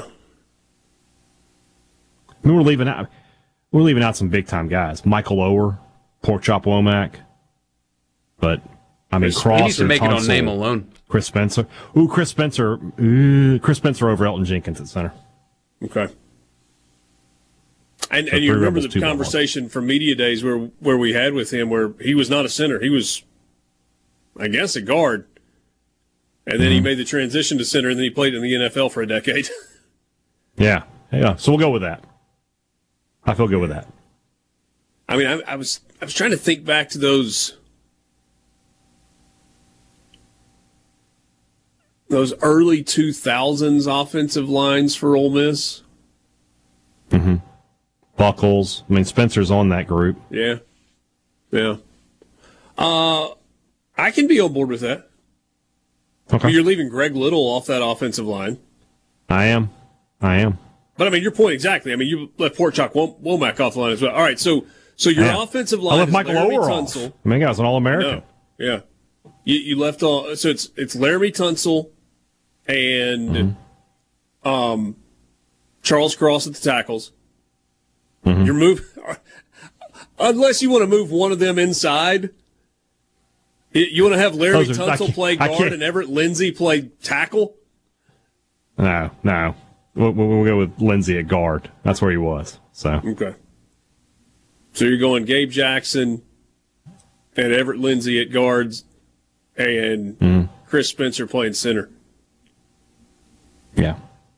Pretty dang good group. Right Terrence there. Metcalf. That's another one we're leaving off. That's another one. Goodness. He was so good. So good. Great player. This is Royce Newman. Royce Newman not in the same universe. Good player, but not with these guys. Who's the tight end? There's only 2 for me, and they're both Rebels. It's either Evan Ingram or Rufus French. I'd probably go Ingram. And State's best guy in here is probably Donald Lee, maybe Reggie Kelly, but they just don't have the stats to compare. So they never threw the tight end. Yeah, golly. I love Evan Ingram. I think it's Rufus French. Okay. Evan Ingram had some pretty crucial drops. Now, he made some huge plays. He has caught the ball better in the NFL than he did at Ole Miss. Running backs. 92 to present. Yeah. We got to split this, right? Deuce, and I go Norwood. But if you could take your pick of Norwood, J.J. Johnson, and Anthony Dixon, and I won't argue too hard. I probably wouldn't argue too hard against Vic Ballard either.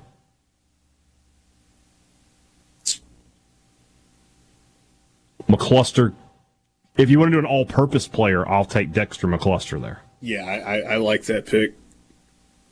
And then Quinshon Judkins did just go for he did, but it's just 1 year, man. If Quinshon Judkins wakes up tomorrow and says, I want to go join the Peace Corps, he had a great season, but we can't put him there. Yeah. By the way, Quinshon, if you're listening, Peace Corps is great opportunities, man. You can really do some great things. All right. Wide receivers. Can we go 3 wide receivers at least? Sure. Yeah, sure. We make the rules here. They might all three be Rebels. The only Bulldog in this discussion is Eric Bolts. He's literally. I mean, I love Derunya. I love Fred Ross, but I mean, with Treadwell, Moncrief, AJ, with DK, we talked about this yesterday. Again, he only really had one great year. He's been a fantastic pro, but at Ole Miss, he only had that one big year. Same with Elijah Moore, but his year is the greatest in Ole Miss history. And as I talked about yesterday, he did it in 9 games, all against SEC competition. I mean, it's silly how good he was that year.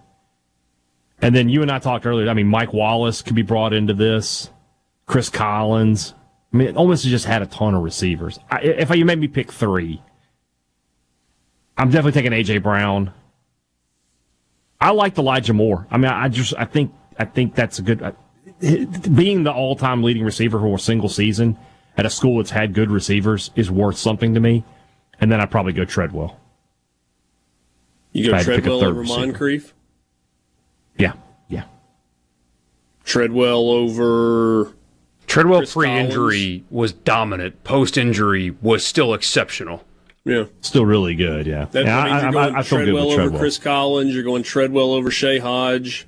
Well, I'm going Treadwell. The next guy for me is Eric Moulds. I would say he's the 4th guy. Yeah. Had a couple of pretty good tight end names that popped up here that we kind of forgot about. Dawson Knox, who never had a touchdown catch in his time at Ole Miss. Yeah, which wasn't used Phil Longo forgot about him too. So yeah. Doug Ziegler. Yeah. So I said Charlie Perkins can't get a mention here. Love Charlie Perkins. You've done it. I have no idea who that is. Yeah. Love Charlie Perkins. Great guy. But no. But he's a notch below that group that we're talking about. All right, so that leaves us with quarterback. And we get to pick 2 quarterbacks? Yeah. It's Eli and Dak. It feels like it's pretty easy for me. Well, we're up against a break, so we can tease it. If you had to pick one. All right. Sports Talk Mississippi, streaming at SuperTalk.fm and SuperTalk TV. We'll take a timeout. We're back with you coming up after this. And yes, we will look at defense when we come back as well.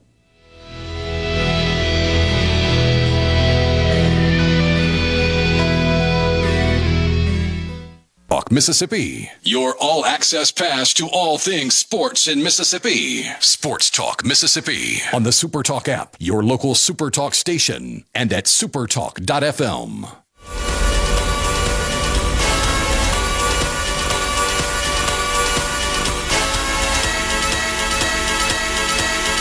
One more time.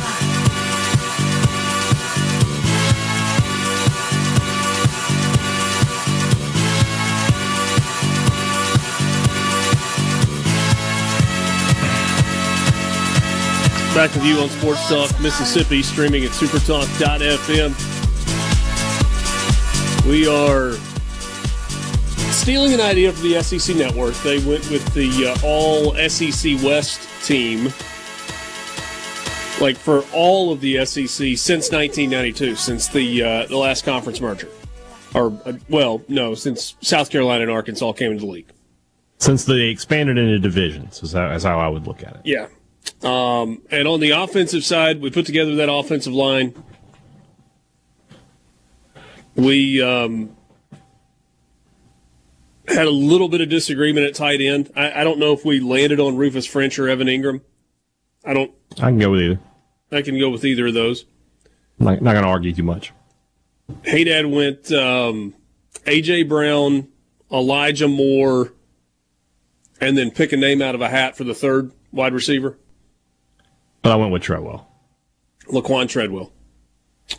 The running backs were Deuce McAllister and JJ? Jerry Norwood. Jerry Norwood. Those were the two running backs we went with. Yeah. And so the two quarterbacks, Eli Manning, Dak Prescott. Yeah. And Borky said, if you have to start one of them, which one is it? For me, the answer is behind that offensive line, it's Eli Manning. Behind that offensive line. If I had questions at offensive line, I might go Dak because of his ability to move around a little bit more. I don't think there's any debate that he moves around a little bit better than Eli Manning does. There shouldn't be. There are lots of things that we can debate in this exercise. I don't think that's one of them. That's not one of them. But that's the other thing, too, is with this offensive line, we're going to be able to run the football, so having a running quarterback is another weapon to have. Yeah, but so is play action. Oh, you're not. Maybe Dak can throw the football. So looking at their stats career, I didn't realize, you think this day and age of college football that the completion percentage would have been really different. It's not. It's 63% for Dak and 61% for Eli. Eli has more yards and touchdowns than Dak had. But Dak has 2,500 rushing yards and 41 touchdowns. Eli has negative 135 rushing yards and 5 touchdowns. I want a dual threat guy. I want Dak. Well, you go out and get your quarterback hurt running the football with this offensive line and all of those things, and I'm going to let my guy stand back there in the pocket, and he's going to throw it away when it's not there, and he's going to win 2 Super Bowls. And he's not going to ever get hit, and he's going to stay healthy his entire career. So we can disagree on that. I actually have a question. I want to spin off this.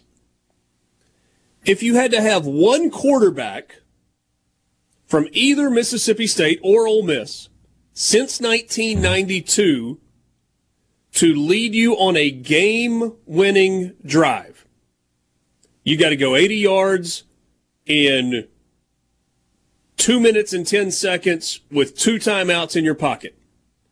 Are you still picking one of these two, or is there another quarterback that you would use for the 2-minute offense situation? There's 2 ways to look at this for me. For Ole Miss, I think you probably stick with Eli, but having Corral's ability to run might be helpful. So you might go that way. I was actually thinking Chad Kelly. Chad Kelly's the same thing, though. It gives you the ability to run. Yeah. I would go Corral over Kelly, but that's just me. With State, I'm probably sticking with Dak. But Will Rogers, 2 years ago, led a 50-second drive that went 60 yards, and they put him in field goal range, and they just missed the field goal. That's not on Will Rogers. But I got to have a little. I think I got to stick with Dak for State, and for Ole Miss, I'm probably sticking with Eli, but I might be tempted to have Corral there. Let's flip over to the defensive side. All right. Okay. Going to be some Bulldog flavor here. I'll just go ahead and let you know. I agree, but I don't think it's exclusive. No. There's some big time Ole Miss players here. Defensive line. I'm gonna run a 3-4. Ooh. Okay. And I'm gonna put Jeff Simmons in the middle with Kimdiche and Chris Jones at the tackles. Ooh. Yeah. Good luck, buddy.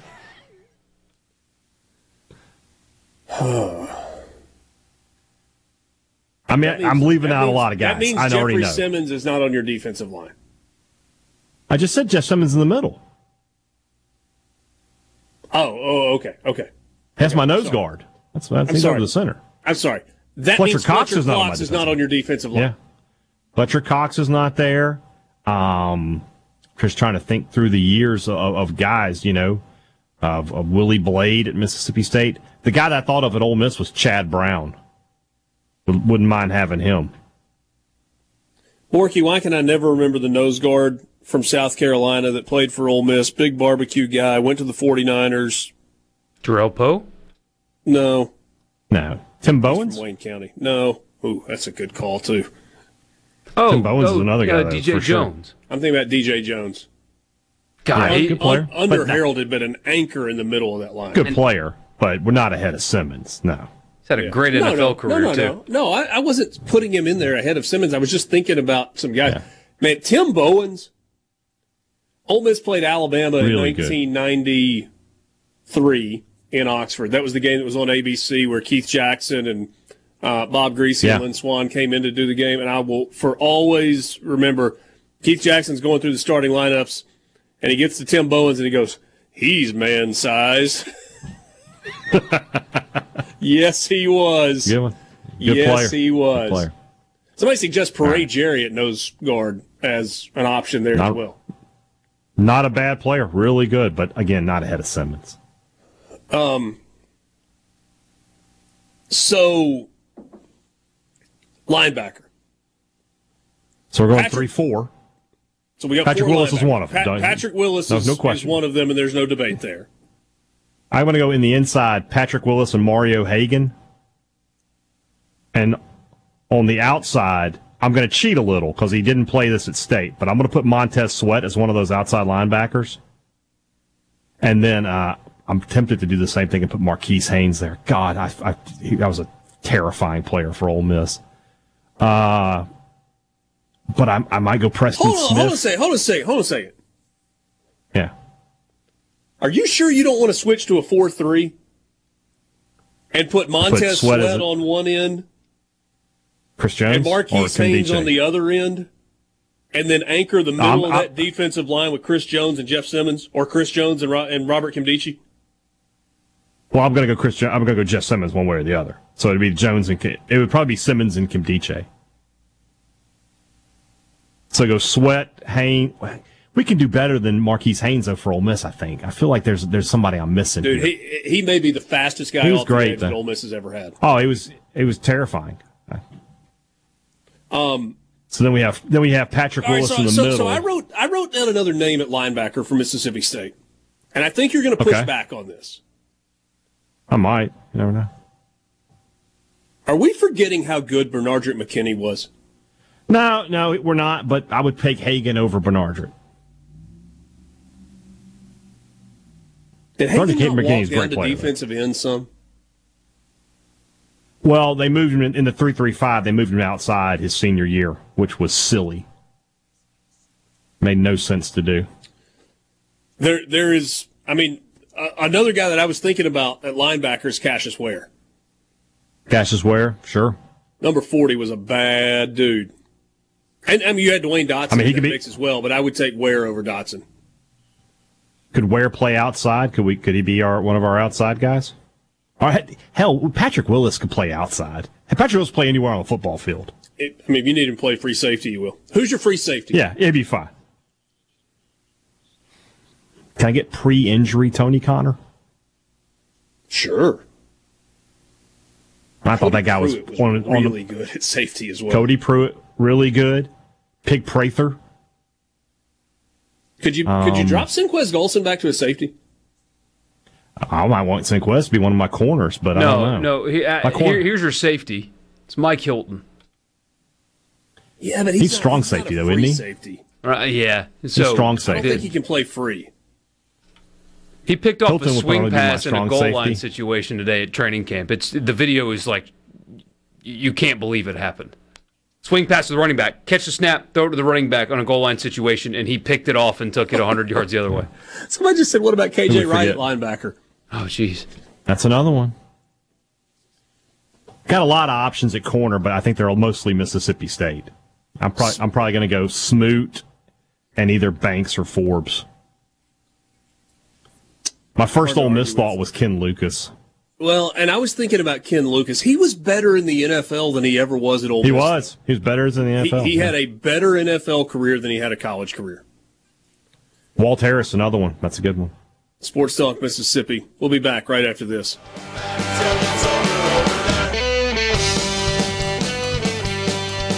If it's happening in Mississippi sports, you'll hear about it first, right here.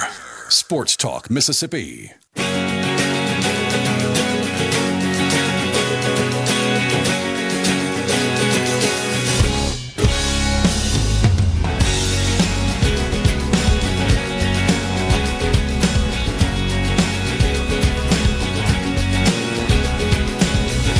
Back with you on Sports Talk Mississippi, streaming at SuperTalk.fm and SuperTalk TV. If you're looking for a new car or truck or SUV, then Belk Ford and Oxford Toyota is the place to go. They're located on Highway 6 West in Oxford on the Ford lot right now as we speak. They've got a bunch of F-150s and a lot of different trim packages. There is a beautiful platinum Ford Expedition that is sitting on the lot right now. Got a couple of Broncos out there. Up the hill on the Toyota lot, some 4Runners in stock. The Tundras are hard to come by. They had a few in stock. I think there's one that's still on the lot. Whatever it is that you're looking for, let them take care of you at Belk Ford and Oxford Toyota. The Belk family has been in the automobile business for over 100 years. They've had a Ford dealership in Oxford since 1961. It's a family business, and they will treat you like family. Plus, they've got service after the sale, a newly enlarged and enhanced service department available to take care of whatever it is that you need. And if a used car is what you're looking for, they've got plenty of options there as well. Visit them online at belkford.net or oxfordtoyota.com, or stop by in person and see them. Give them a call. Tell them Sports Talk Mississippi sent you. That's Belk Ford and Oxford Toyota. Are we finished on the defensive side? Seems like there's a lot of names without some finality. We got to rip through the saw a name that I liked. For a second. Okay. I saw a name that I liked for outside linebacker. We'll stick with the 3-4. We'll stick with Willis and Hagan in the middle. Greg Favors on the outside for Mississippi State. That's a really good call. Let's see here. Somebody said Eric Moulds has to be on the field. I think we agree, but we're talking about what they did in college, not what they did in the NFL. And Eric Moulds had a better professional career than he had college career. It's kind of like the same thing with Ken Lucas at cornerback. If you want to do it based on what he did in the NFL, then Ken Lucas is one of your corners. Like, he's on one side and Smoot's on the other. Yeah. And Moulds had a good college career, but State just didn't throw the ball as well. He didn't have a lot of great quarterback play while he was there. But he's, outstanding college football player. And look, if you want to substitute one of those guys for Eric Moulds, knowing the quarterbacks that you've got and the offensive line you've got and the running back you've got, I'm fine. I think he's going to perform on this offensive team as well.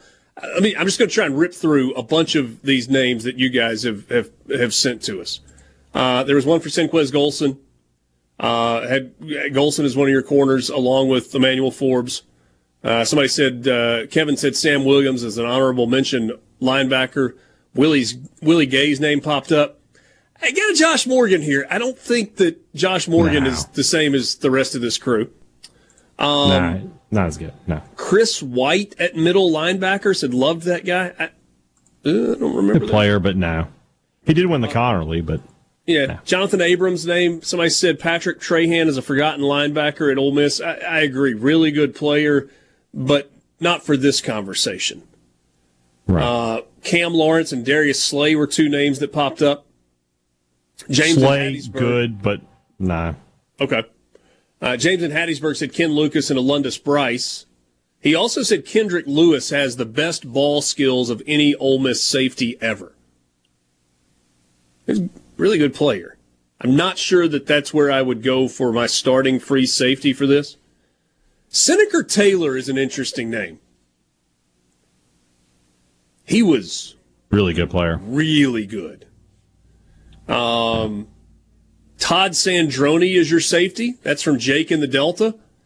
That's not. He's earlier than 92, isn't he? Yeah, I think. I think he finished in 90 or 91. We'd have to double check on that. LP Spence's name comes up. Greg Favors. Somebody asked, would you pick Greg Hardy over Marquise Haynes? Greg Hardy was really good. Really good. Well, I would not pick Greg Hardy for anything. C.J. Johnson's name pops up. No. Eddie Strong. Good player, but not at this tier. Tony Gator Bennett. Too early.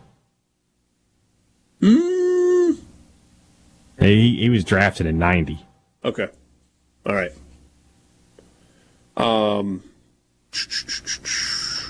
Somebody suggests Jamie Collins. Yeah, if we could pull one from Southern Miss into this conversation, Jamie Collins would be there. Jamie Collins and Adalius Thomas would be in, no questions asked. Yeah. All right. What about special teams? Oh, okay. I didn't prepare for that. No, I know. I'm adding that. I was thinking about it during the break, and I actually did it because there are a couple of names that popped into my head for punt return. We got an embarrassment of riches here. Yeah. Okay. Absolutely. We have, so obviously, Tulu Griffin right now is there. He's in the conversation. Derek Dexter McGee's McCluster is in the conversation. Derek McGee's, Dexter McCluster, Chad Bumpus. I did something. Would be in that conversation. I went back and there's another name though.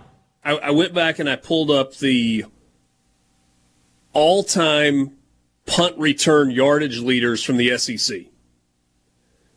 Tony James at Mississippi State, third all-time. 92 was his last year, so he would make the cut. Yes. To Boris Fisher from Ole Miss, seventh all-time. I forgot about him. Good player. Marshae Green, 17th all-time in SEC history in punt return. Mm-hmm. Derek Pegues is 25th all-time. This is total Bumpus isn't higher. Okay. Oh, okay. Mike Espy, 33rd all-time. Okay. And here's the other thing about Espy. He led the SEC in a single season with 43 punt returns. I would not have guessed that. Would not have guessed that, yeah. All-time single season Tony James, leader. When Tony James left college football, he was the all-time leading kick returner in NCAA history. Wow. He has since been surpassed, obviously, but I was just, when I said there was another name, that was the guy I was about to throw out. All right, so what about punter? If only Bill Smith was available to us here, it would make it really easy. I mean, Logan Cook is in the conversation, but if you're going to Logan Cook is in the conversation. Career average, say what? Jeff Walker would be on the list for me. Logan Cook's career average was 41.7 yards. Okay. You've got Mac Brown from Ole Miss, 17 to 21. He averaged almost 44 yards per punt. Tyler Campbell, name I hadn't thought about in a long time. 44.6 yards per punt. Mm-hmm. Jared Cook at Mississippi State averaged 42 yards a punt. Yeah. I don't know who your punter is. Take your pick. Pick one of the good ones. Kicker, I'm between, I got three names that I'm going with here. Two Rebels and a Bulldog. There's a Groza Award winner in there. And Jonathan Nichols. Oh, I forgot about Nichols. That might just be the way. He won the Groza You know the problem with Nichols, right? You know the problem with Nichols, right? He missed two kicks in the most important game that Ole Miss has played. He missed the most important kick. Yeah. But he did win the Groza Award. So put him in there with Scott Westerfield from State. And the other two Rebels I was thinking of were Les Binkley. Yeah, he's the Gary one that made the field. Didn't he make a field goal to win the Independence Bowl? And I believe that's correct. He was quoted after the fact. No, I wasn't nervous. There are 2 billion people that live in China that don't care at all about what I was doing. It's either him or Wonderlic that made that kick. It's one of those two. Yeah. Brian Lee was. I remember him. Awful. I think he's early too. Terrible in the 1990 season. Yeah. But then in the January 1st Gator Bowl, he kicked the field goal for Ole Miss's only points in that 35-3 loss to Michigan, and then he went on to have like an all-SEC season. Yeah. Was 91 his last year, or did he kick in 92? I don't remember that. I don't remember. Well, that kick return. I mean, so Tony James for the punt return, kick return. Can I have? I want McCluster on the team. I feel like he needs to be there. So let's just let him do that. What about? Oh goodness, from running back from 3 years ago. Like I can see him. For State? Ely? No, or for Ole Miss? Jerry on Ely. Yeah, I can live with that. I mean, I would rather do McCluster than Ely personally. Didn't Ely have like 3 that went to the house? I don't recall. I mean, maybe. Bumpus would be in the discussion, too, kick returner. He had 2 or 3 career touchdowns. What a fun exercise. By the way, I lied to you. We're not getting 100 teams in 100 days today. Sorry. We just fall a little farther behind. The Friday before the first game, we're going to do that's all the segments. We're just going to catch up the whole thing and be done with it. Coming September 1st. Smitty says Brian Lee kicked in the 92, and he made an extra point in the Egg Bowl to make him the all-time leading scorer for Ole Miss at the time. Brian Hazelwood's another name that popped up. Andrew Ritter's a name that pops up. We'll wrap it up with you next. Sports Talk Mississippi. Sports Talk Mississippi on the SuperTalk app, your local SuperTalk station, and at supertalk.fm.